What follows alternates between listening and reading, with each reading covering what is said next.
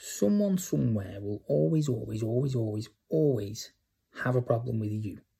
And they will always have a problem with who you are. Especially if you are putting yourself out there, Twitter, Instagram, Facebook, YouTube, TikTok, and you're trying to improve your life. If you are trying to create a business, if you are trying to influence people, if you're trying to do good, someone will always have a problem. And that is okay. Because if people have a problem, that means you are going in the right direction. Because there is no way in this world that we as human beings can become successful and not piss a few people off in the process. It was only this morning I put something on Twitter, I asked a philosophical question, and someone got the knickers in a twizz about it. That's okay. That is totally okay. The tweet got engagement. My follower is growing. Sending traffic to my shop and all that sort of stuff. So that's totally okay. And the same goes for you.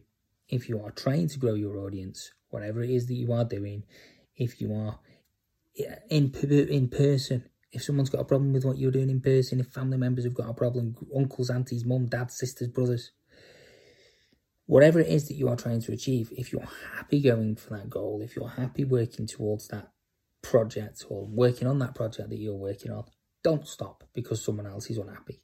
Don't stop because someone else voices their opinion. Just carry on and just ignore them.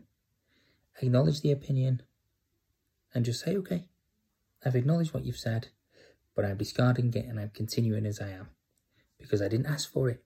I didn't ask for your opinion. I didn't ask for your put downs. I didn't ask for any of that. I'm just being me. And that is totally okay. You continue to be you because there will always be someone somewhere who has a fucking problem. And that is okay because that means you're doing more than them. You will never, ever get anyone who's doing more than you that has a problem with you.